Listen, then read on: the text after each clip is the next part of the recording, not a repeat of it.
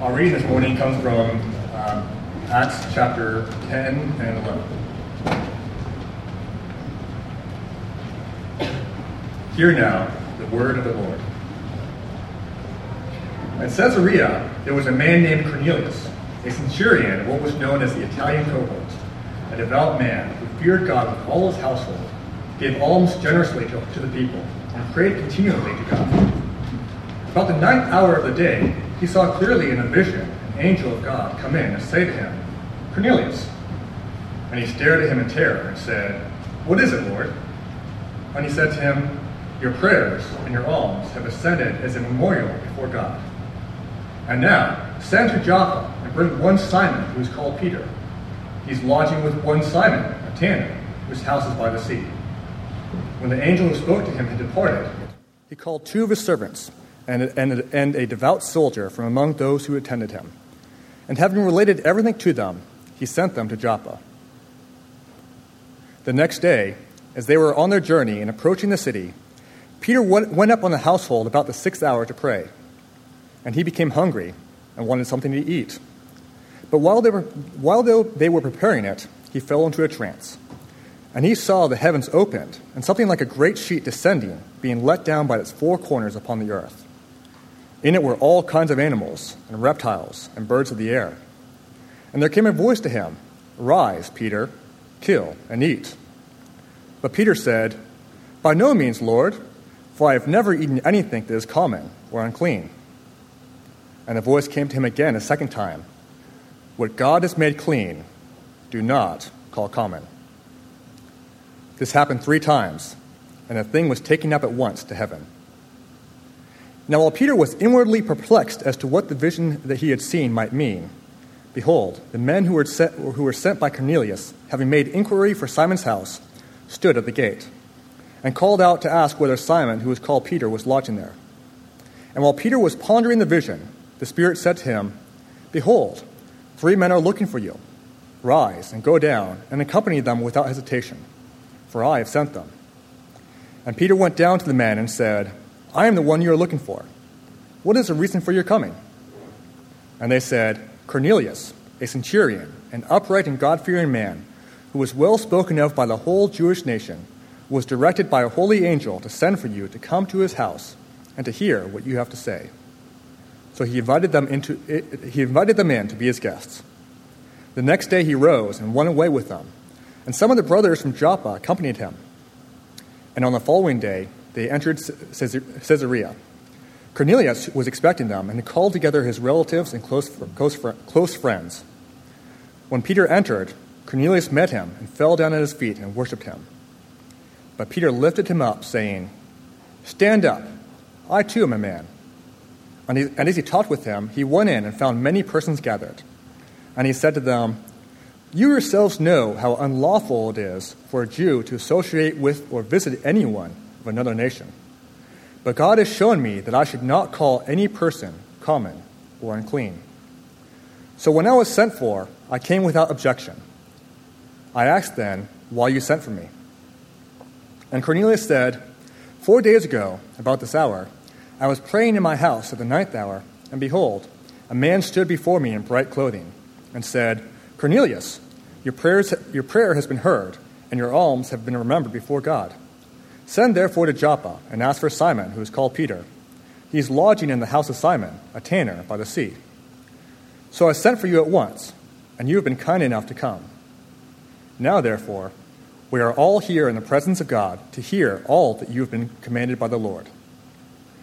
So Peter opened his mouth and said, "Truly, I understand that God shows no partiality, but in every nation, anyone who fears him and does what is right is acceptable to him.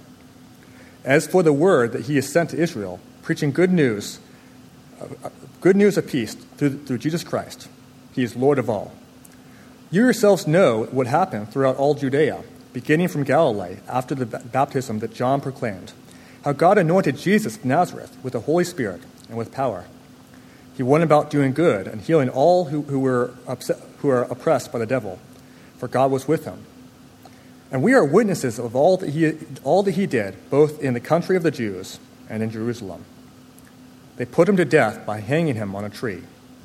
but God raised him up on the third day and made him to appear, not to all the people, but to us who have been chosen by God as witnesses, who ate and drank with him after he rose from the dead. And he commanded us to preach to the people and to testify that he is the one appointed by God to be judge of the living and the dead. To him, all the prophets who bear witness that everyone who believes in him receives forgiveness of sins through his name. While Peter was still saying these things, the Holy Spirit fell on all who heard the word, and the believers from among the circumcised who had come with Peter were amazed, because the gift of the Holy Spirit was poured out even on the Gentiles. For they were hearing them speaking in tongues and extolling God. Then Peter declared, "Can anyone withhold water for baptizing these people who have received the Holy Spirit just as we have?" And he commanded them to be baptized in the name of Jesus Christ. Then they asked him to remain for some days. Now the apostles and the brothers who were throughout Judea heard that the Gentiles also had received the word of God.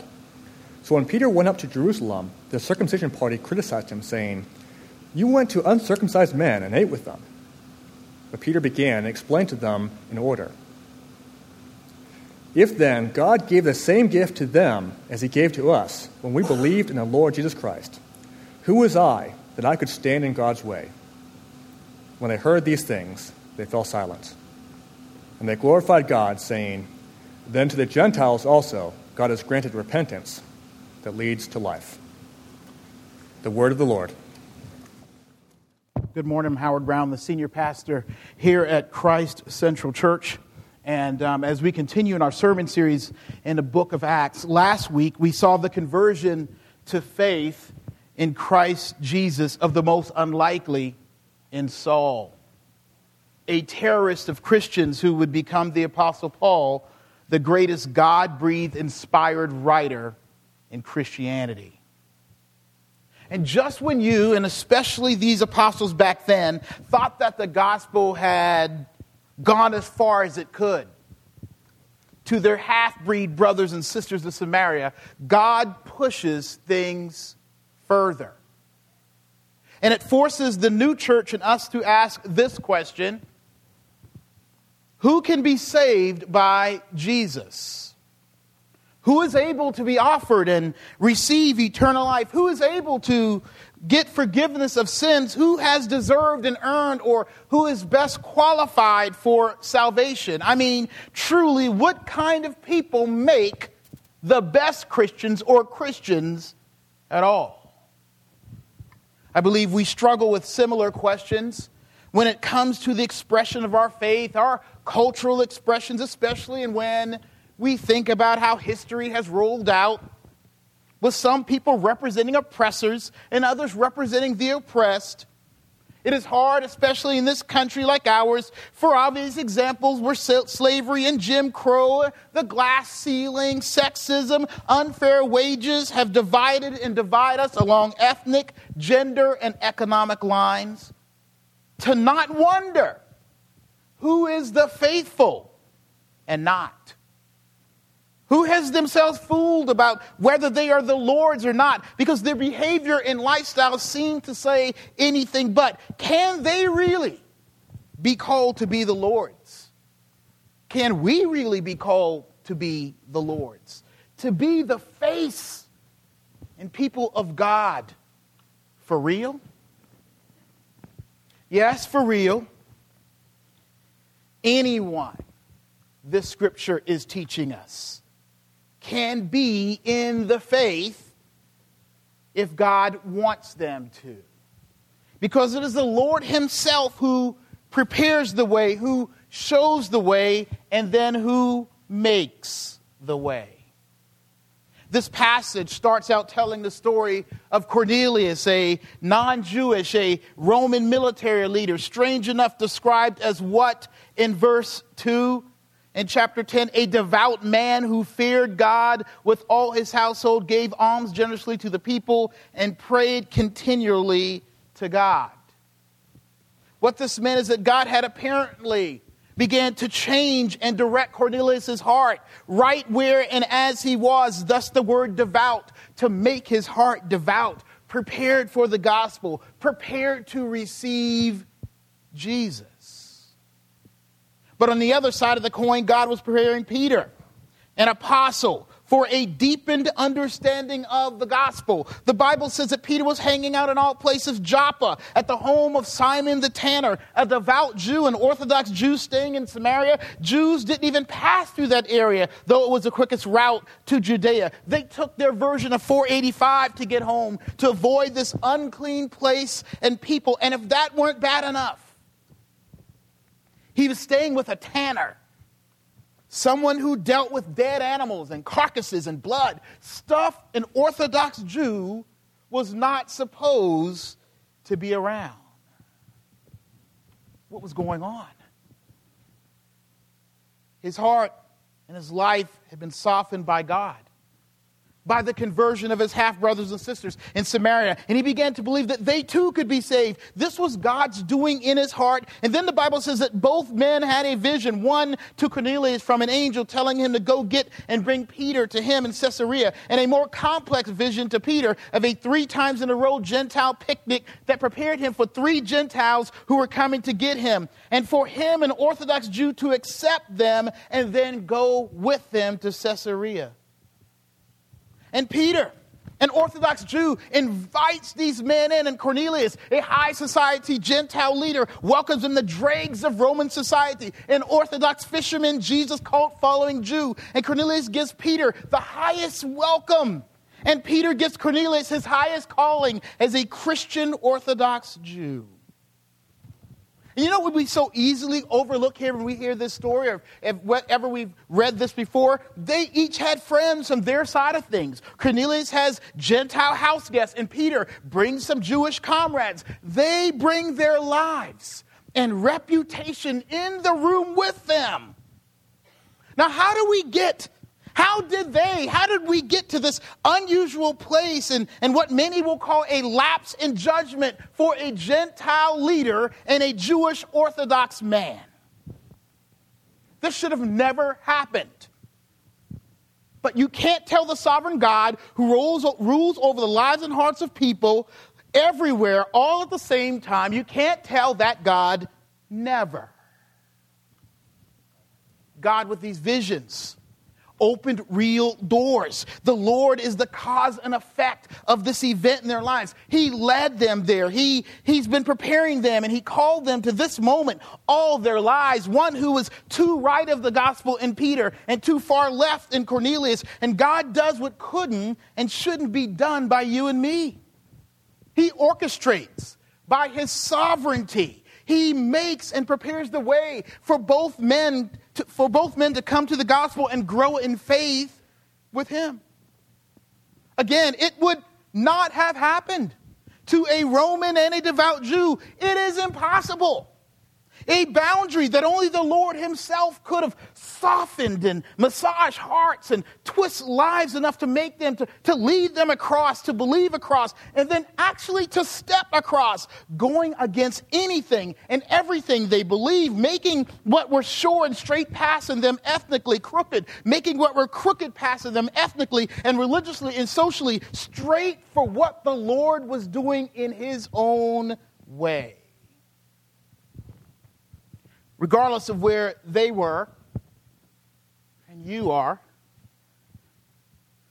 and those who would come to faith in Jesus, that's anyone, that could be anywhere in their heart and life spiritually or circumstantially, you and they and them can be and are directed and ordered by the Lord. This week I remembered a friend of mine from my college days. His name is Monty Botts. Georgia was laughing because we had a little episode in the office about Monty Botts. Monty Botts was what you call the crazy campus preacher. Wasn't a student, just some old guy with a real close-shaven head, wearing all white, in the amphitheater, lifting his hands, just walking around saying, "The blood of the Lamb, the blood of the Lamb," with a little Gideon Bible, little green Gideon Bible. He liked to hang around with the weed smoking crowd too. They'd be smoking weed, dancing, going crazy. The blood of the Lamb. This guy walking around. Crazy man for Jesus. He'd go to the football games and hold up a sign, the blood of the Lamb. Or salvation today, or something like that. And so I'm walking through the amphitheater, and my first semester at Clemson was, wow, I wasn't living faithfully. I remember walking through the amphitheater, I guess it was like halfway through beginning of the second semester of my freshman year. I'm walking by. Okay, let me be careful here. The Lord said to me, Howard, go talk to that crazy man, and you need to go to him and let him pray for you for boldness and for you can repent and begin to follow me strong again. I was like, Because I began to scan the amphitheater area for all the beautiful girls. Who's going to see me? All the dudes, I'm going to lose cool points going down there with this white man, crazy white man. I went down there. He's like, brother, I saw you from afar. And the Lord told me you were going to come to be prayed for. And I'm like, okay, let's go somewhere. No, we're going to do it right here in the amphitheater. The blood of the Lamb, brother. Anyway, he prayed for me, and then he said, hey, let me tell you, let's go to this prayer meeting with some brothers of ours. I'm like, this has turned out to be a real cult situation here. So I go into the room here in one of the buildings at Clemson's, one of the chemistry buildings, and they had an open room. I don't know if it was open or whether they just went in there. And I entered this room, and in that room were some of the best Christian brothers that I would walk with the Lord for the next 3 years of my faith at Clemson. Those brothers in that room, those men and women in that room, about 6 or 7 crazy ones, right? We ended up going to RUF together, Reform University Fellowship, which then led me to go to Covenant Seminary and discover all this Presbyterian stuff, and here I am. But, I began to wonder, how was I even crazy enough to go to Monty Bus? I don't know if y'all know, when I became a believer in 8th grade, I cut my teeth on the charismatic power stuff, and so when I saw this crazy man and thought, maybe God may be calling me to talk to him, it wasn't crazy to me. I'd been in crazy places to see God.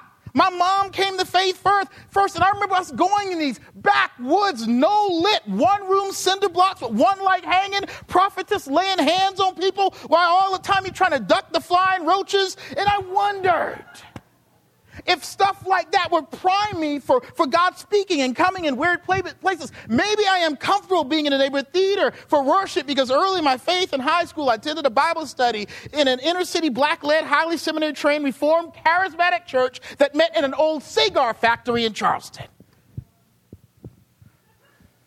Maybe it's on those trips to do prison ministry. But I don't want to get self-indulgent. But I am where I am, and you are where you are, and even came closer to the Lord because the Lord spoke to your heart and moved around and mixed around and shifted and sifted through some crazy circumstances and relationships in your life that no one at the time could with any certainty, even you, that this is what the Lord was doing. But he was, through hard times and halfway spiritual things and halfway bad and good decisions you made and stupid following of your heart to bring you and me and them closer to the gospel, closer to Christ. Which means this. It doesn't matter to the Lord where and how you are or where they are or where they have been or we have come from. The Lord made and makes a road that connected these two men in this Bible and their lives and hearts to one salvation that was not there before. The Lord can and has through what you and I. By the way, I did find Monty on Facebook. He's like, were you one of the brothers at Clemson that I stayed with? Yeah, you stayed with me. Let me tell you a story. So we at the Clemson game, and I was in the band, and games going on, and all of a sudden I look, and there's Monty with the sign at the Clemson game. He said, brother, I'd put it down when the plays were going, and I'd put it back up, And so that was the same day maybe Strom Thurmond and a couple governors and senators were visiting some kind of dedication to some governmental building. So it was tight security. He got in the game because he found like a stub of a ticket. The Lord was working. That brother said, the Lord was working. I got a stub of a ticket. And one of the football players got hurt. He decided to go on the field to pray for the man. He got handcuffed on the feet, the leg, he was out of there. The blood of the Lamb going out. I don't know why. I just had to complete the story for you, just so you know, because if you were one of those brothers I stayed with after I was in jail and y'all came and got me and stayed in your dorm room with you, and I remember the cop, the Clemson cop guy saying, "You kid's going to wake up with a knife in your back." It was Jesus time, man. Who cared? We were crazy for the gospel. I wouldn't do it now. Unless the Lord gave me a vision like Cornelius or Peter or something like that. The Lord can and has, through what you and I and others see as random events in our lives and emotions, not only prepare the way, but to, by the power of his choice, make a road, a way into most remote places of people's hearts and lives to bring his salvation to them. Now, remember from chapter 1, the word for power, chapter 1 of Acts was the word dunamis, dynamite. And we see that happening here when the gospel is spoken. I'm not going to read all this for you, but through verse 34 through 43, as we've read, is Peter giving the simple gospel. And he preaches the gospel. And then in verse 44, it says this: while Peter was still saying these things, the Holy Spirit fell on all who heard the word, and the believers from among the circumcised who had come with Peter were amazed because the gift of the Holy Spirit was poured out even on the Gentiles. For they were hearing them speaking in tongues and extolling God.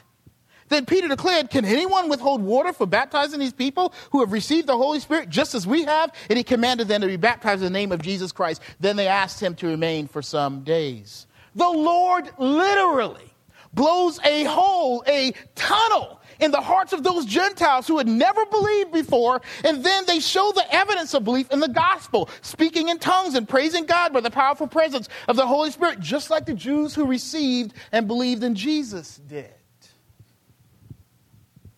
But they are not the only ones who were blown away by this manifestation and powerful working of the Lord. Look again at verse 45. And the believers from among the circumcised who had come with Peter were amazed. They too were blown away by what God could do. They didn't know. These Jews, along with Peter, at that time only believed that God would give Jesus and his Spirit to those who had fully become Jews, which Cornelius had not, having not been circumcised and following the Jewish religious laws. They realized that the powerful saving work of God, that's God's decision and choice to save anyone he wants, meant that he could take hold of anyone's hearts, even the Gentiles and even theirs. Those who would have 1 second ago been opposed to Gentiles coming in. It was nothing short of a belief miracle. And by baptizing them, these Gentiles, Peter was declaring the church says yes to God's powerful choice to do this. But not only were the Gentiles extolling and worshiping God because of his powerful choice to do this, but the leaders back in Jerusalem basically had the same or similar response as the Gentiles did when they heard the gospel. Look with me at verse 17 in chapter 11. So Peter tells them the story. That's what chapter 11 in the beginning is. Peter retells the story. And then they said, if then God gave the same gift to them as he gave to us when we believed in the Lord Jesus Christ, who was I? Peter says, that I could stand in God's way. When they heard these things, they fell silent.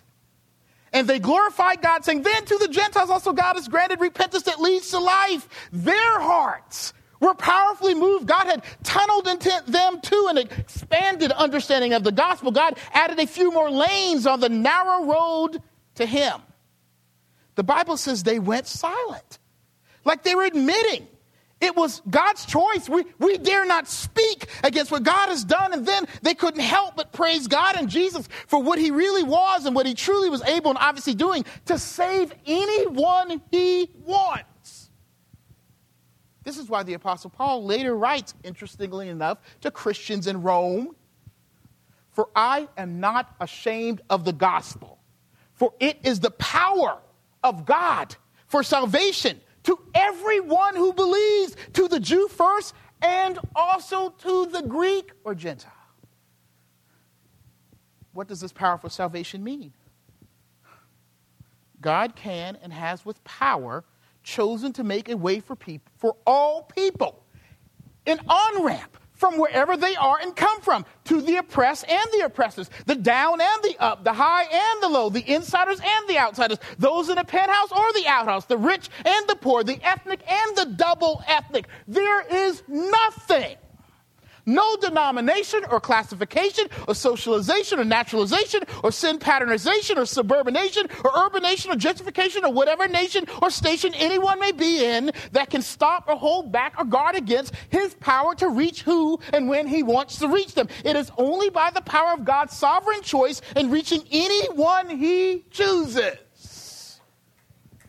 When God dropped that Jones, when he dropped that gospel power on you or them or us, when God the Holy Spirit comes with a conversion, it is a wrap, man. It is done. It is the gospel. It is the way the Lord has worked and decided to make his way through anything to save anyone he wants. It is the power of his choice.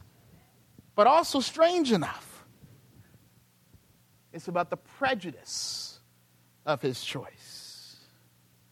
Y'all didn't know God was prejudiced? I'll tell you how. The reason the Jerusalem Council was silent and shocked and then broke out an all impromptu worship session, and the folks with Paul were amazed when the Spirit fell upon those Gentiles, is that God was definitely looking like he was about to do a new thing.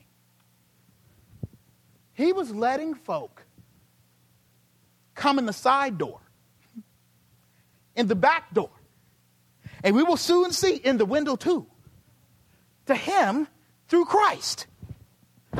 Had God abandoned the Jewish front door? And with it all the feast and the festivals and the laws and most importantly circumcision, the outward sign that you belong to God? That's like telling a Southern Baptist that God wants them to do outreach by using their baptism pools for doggy baths during the week. It ain't right. You don't touch that thing. You didn't even look at that thing hard. See, God was calling what they considered sacred or prejudice to a greater prejudice. Let's look back at this vision that Peter received in verse 9. And yes, we're going to read through this a little bit. This is Peter as he's receiving his vision. The next is they were on their journey and approaching the city. Peter went up to the housetop about the 6th hour to pray, right in the midday. And he became hungry and wanted something to eat. But while they were preparing it, he fell into a trance. You ever be so hungry you fall into a trance, you just be dizzy hungry? Maybe that's just me. But this has never happened to me. And he saw the heavens opened and something like a great sheet descending, being let down by its four corners upon the earth. In it were all kinds of animals and reptiles and birds of the air. And there came a voice to him, "Rise, Peter, kill and eat." But Peter said, "By no means. For I have never eaten anything that is common or unclean." And the voice came to him again a second time. "What God has made clean, do not call common." This happened 3 times, and the thing was taken up at once to heaven. Now, for those of you who didn't know, the Jews were the first to do all this, don't eat pork and don't eat this or that thing, way before the Muslims and the health food folk did it. And so when God tells Peter to get up and kill and eat, even on a hungry stomach, you ever been so hungry you think a worm isn't that bad? Maybe I'm just greedy. Or a fresh rat. Not a skinny one, one of the fat ones with a lot of meat on it. That's when you're really hungry. Start thinking like that. Looking at your dog and your cat. But even on a hungry stomach, this was a morally unappealing picnic blanket. Here's the point God was making. If it's on that's God's blanket. If it's on my menu, if this is what I am serving up when it comes to salvation, it is what I want, and it is what the gospel is going to be about. You must stop living and turning your nose up to the width and length and depth reach that the gospel is going to have. And what was real interesting to me about this blanket was that it was a mix of stuff that he could eat and couldn't eat. To even dine with such a mixture of what he would know as clean and unclean all together on the same plate, like the syrup from your pancakes touching the eggs, it would just be wrong for him. But God was doing a new thing. he was not just saying Gentiles, non-Jews would be a part of Christianity, but get this, that Jews mixed in with Gentiles, that the gospel will create a mutt community of all kinds of people being brought together, touching each other, and hanging out all together in God's blanket of love by God under Christ.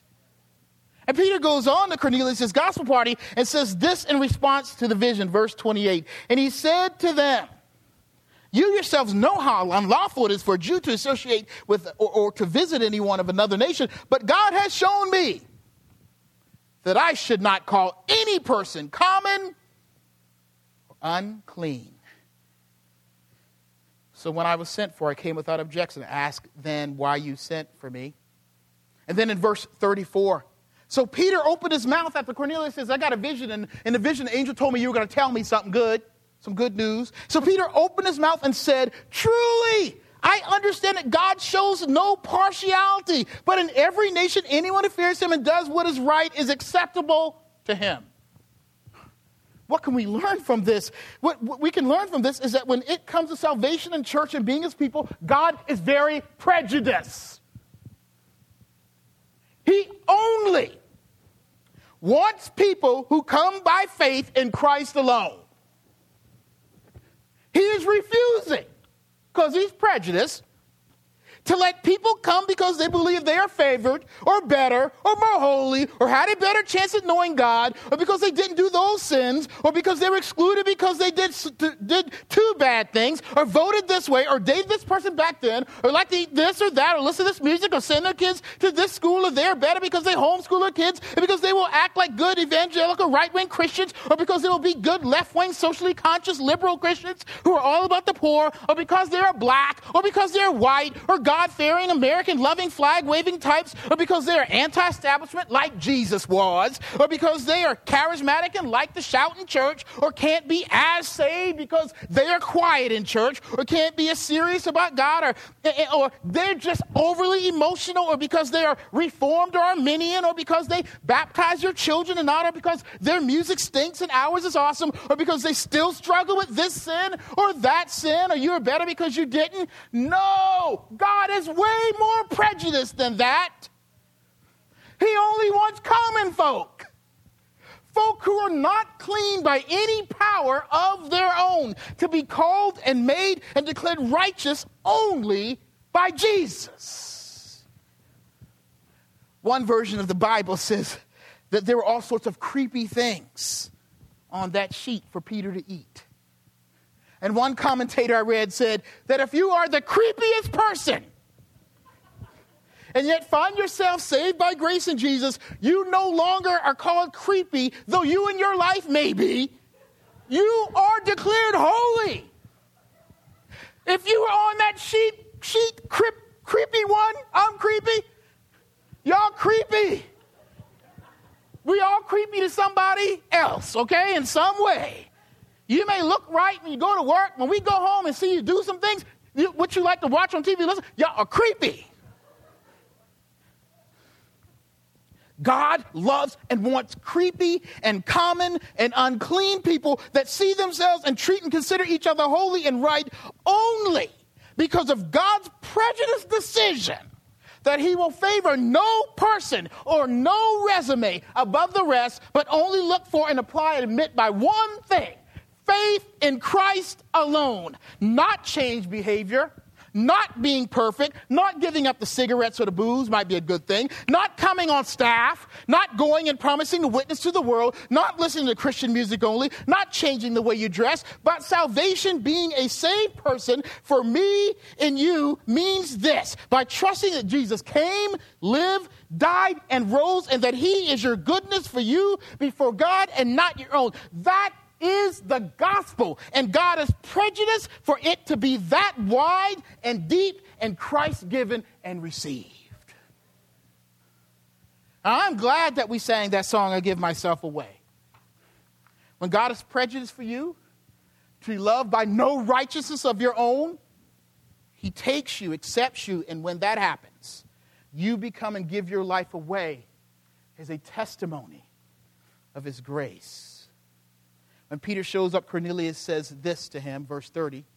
Cornelius said, 4 days ago, about this hour, I was praying in my house at the 9th hour. And behold, a man stood before me in bright clothing and said, Cornelius, your prayer has been heard.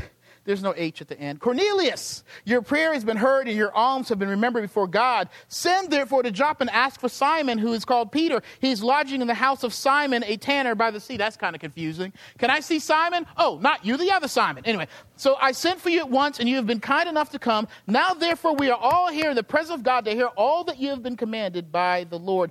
Then it says Peter's response. So Peter opened his mouth and said, it is a testimony. A simple. This is what the Lord has done for us and in us. Cornelius' testimony was a simple sharing of God's work in him hearing. And that testimony in turn prompted Peter to grow in his understanding of what the gospel is about and preach it. Ironically, Cornelius' testimony is given and sent by God to give the gospel to Peter, who comes to bring the message and the gospel to Cornelius, and then Peter testifies, tells what happened with Cornelius in details for the council. Now, he's a little bit more astute and deliberate, telling the council that he had prayed, that he had a vision, that he had confirmation, and that he witnessed and had brought Jewish witnesses who saw what had happened, and they rejoiced. The Bible says that they said, what? Then to the Gentiles also God has granted repentance. That it is by faith in Christ alone that we are saved by the word of Peter's testimony of what God had done.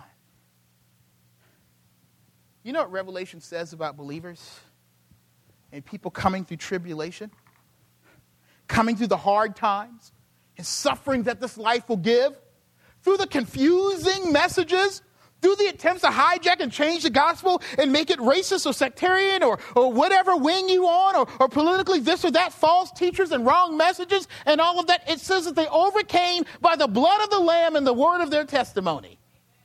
What does that mean? Well, the blood part means that God is promising by a covenant in blood to keep you regardless of what comes against you or what happens in your life or this world. But it also means this, that you and I will keep each other alive, that we will drive ourselves and others toward the truth as we describe our lives and our experiences as the Lord powerfully works in them, that the actions of God are our story.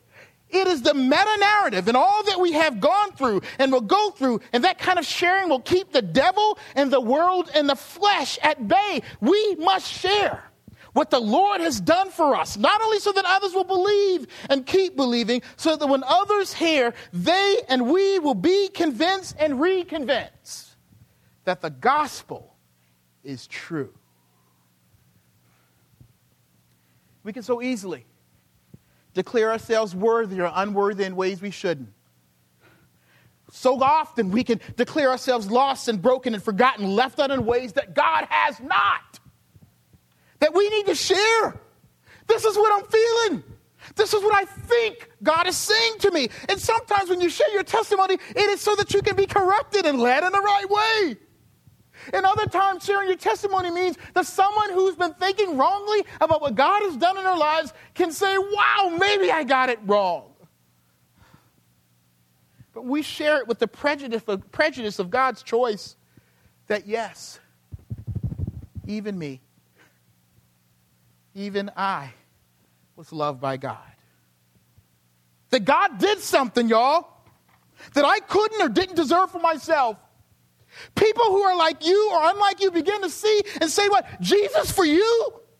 Like that in this way? If you creeped in, then maybe I can creep into the calling and acceptance of God's grace too. If you creepy self is on that sheet, then maybe Jesus for me too and us too and people who are like me.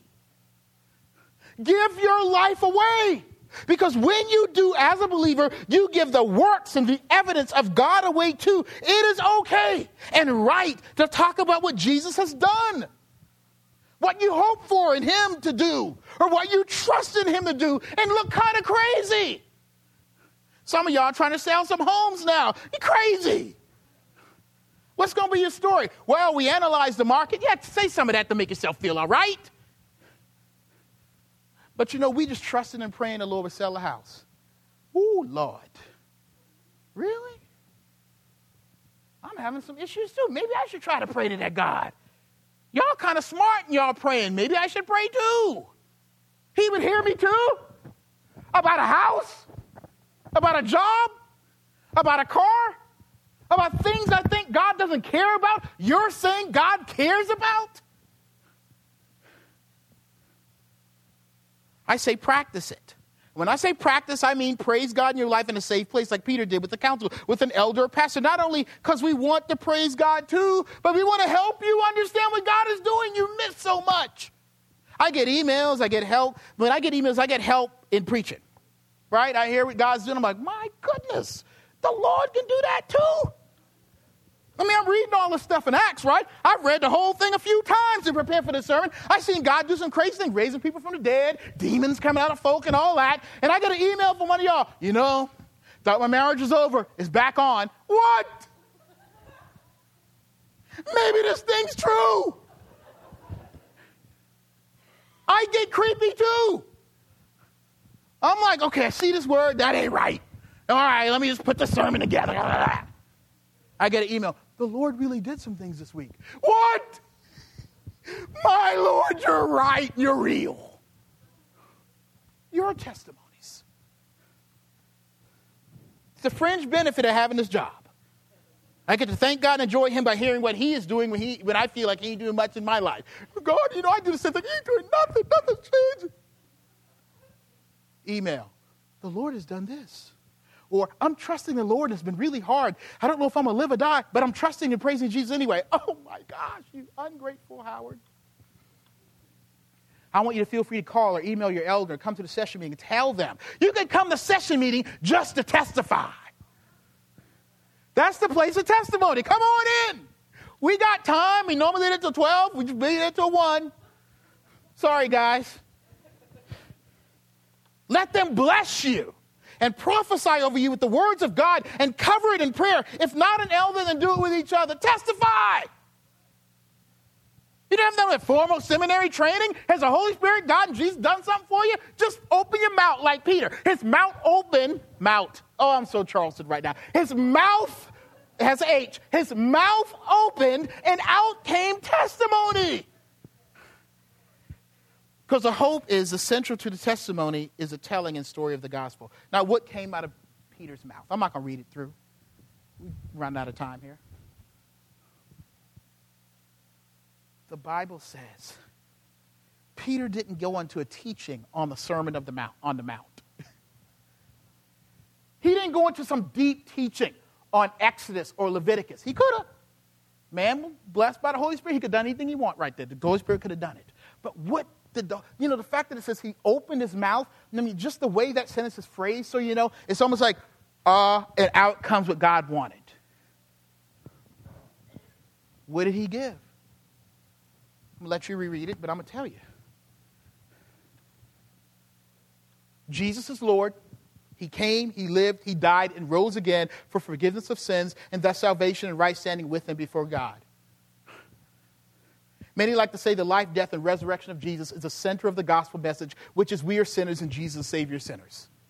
Now, I have preached for close to 40 minutes now and done stories and exegesis of passage and illustrations and metaphors and similes and moved around and let my voice go up and down, sweat, move around, made y'all laugh. We have sung and danced and clapped and some cried. And we did it for nothing if the gospel was not at its center. What we do in here is nothing but babble and a good concert. Hanak, you can play that organ. Ricky, guitar, Joe, all of y'all good. It's a good concert in here. Come for the good concert. Or it's a long and passionate speech. Y'all like looking at me? Great. Even with a colorful shirt for you today. Y'all like that? And it's a waste of time. You could have been sleeping in, man. Or if you are now sleeping, you need not feel guilty.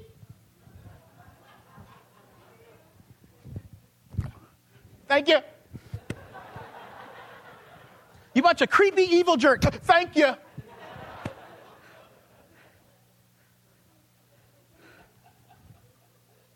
Because you ain't missed much.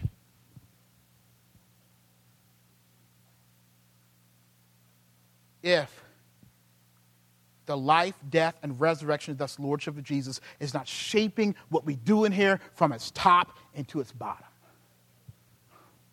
Central to what all believers do, central to the testimonies and way we love and care for each other and those different than we are. The encouragement, that's the courage to talk about what you are doing through and what God is doing to those you know and even to those who you don't know. The ability to talk to your neighbor about your faith regardless of how messed up you are and they know your life has been or may be right now. It is that the gospel is true and right regardless and for all that is not good and for all questions and stages of people. My mama used to say, right is right, nobody's right. And wrong is wrong if everybody's wrong. The gospel is right. It is never wrong. That simple message wrapped in, y'all like to wrap it in, y'all artistic, go ahead. But that simple message wrapped in and folded into everything we do, understand this, is the power of God to save people and change us, all kinds of people in all areas of life. You and I and they, if we know Jesus, have a life-changing simple message that changes everything and everybody. Did you know that? If you're a believer in here, if you're not a believer, okay, let me talk to these believers for a minute in here. That take for granted that at the center of their lives, their work, their play, whatever they do, is this message. It should be. The life, the death, and resurrection and lordship of Jesus Christ. And that changes the world. I know that sounds kind of corny. But that changes the world. Peter didn't have to say any more than that to change a whole community. So I say stay away. Stay away from any message or ministry. I saw some folk on TV this morning, or manifestation of a church's ministry, or political stuff, or activities in your life that would change or distort this. Christ came, lived, died, and rose again. He is Lord, God, and Savior. And I say don't stay away from the gospel, from the giving, the hearing, the reading, through devotional books and stuff, through the testimony of others, through song and expressions of faith and community groups and prayer triads and worship service. If they and we are declaring the life, death, and resurrection of Jesus, don't stay away. Go to it. If it's Christ alone, come and be. And then go to others as you are, because you have been called just like they are. Creepy, common, unclean, in yourself unsure, unmade, untogether, and undone, and even misunderstood. Because the God of this Bible, because of Christ alone, is a God for them too, for me too, and for us too. Amen.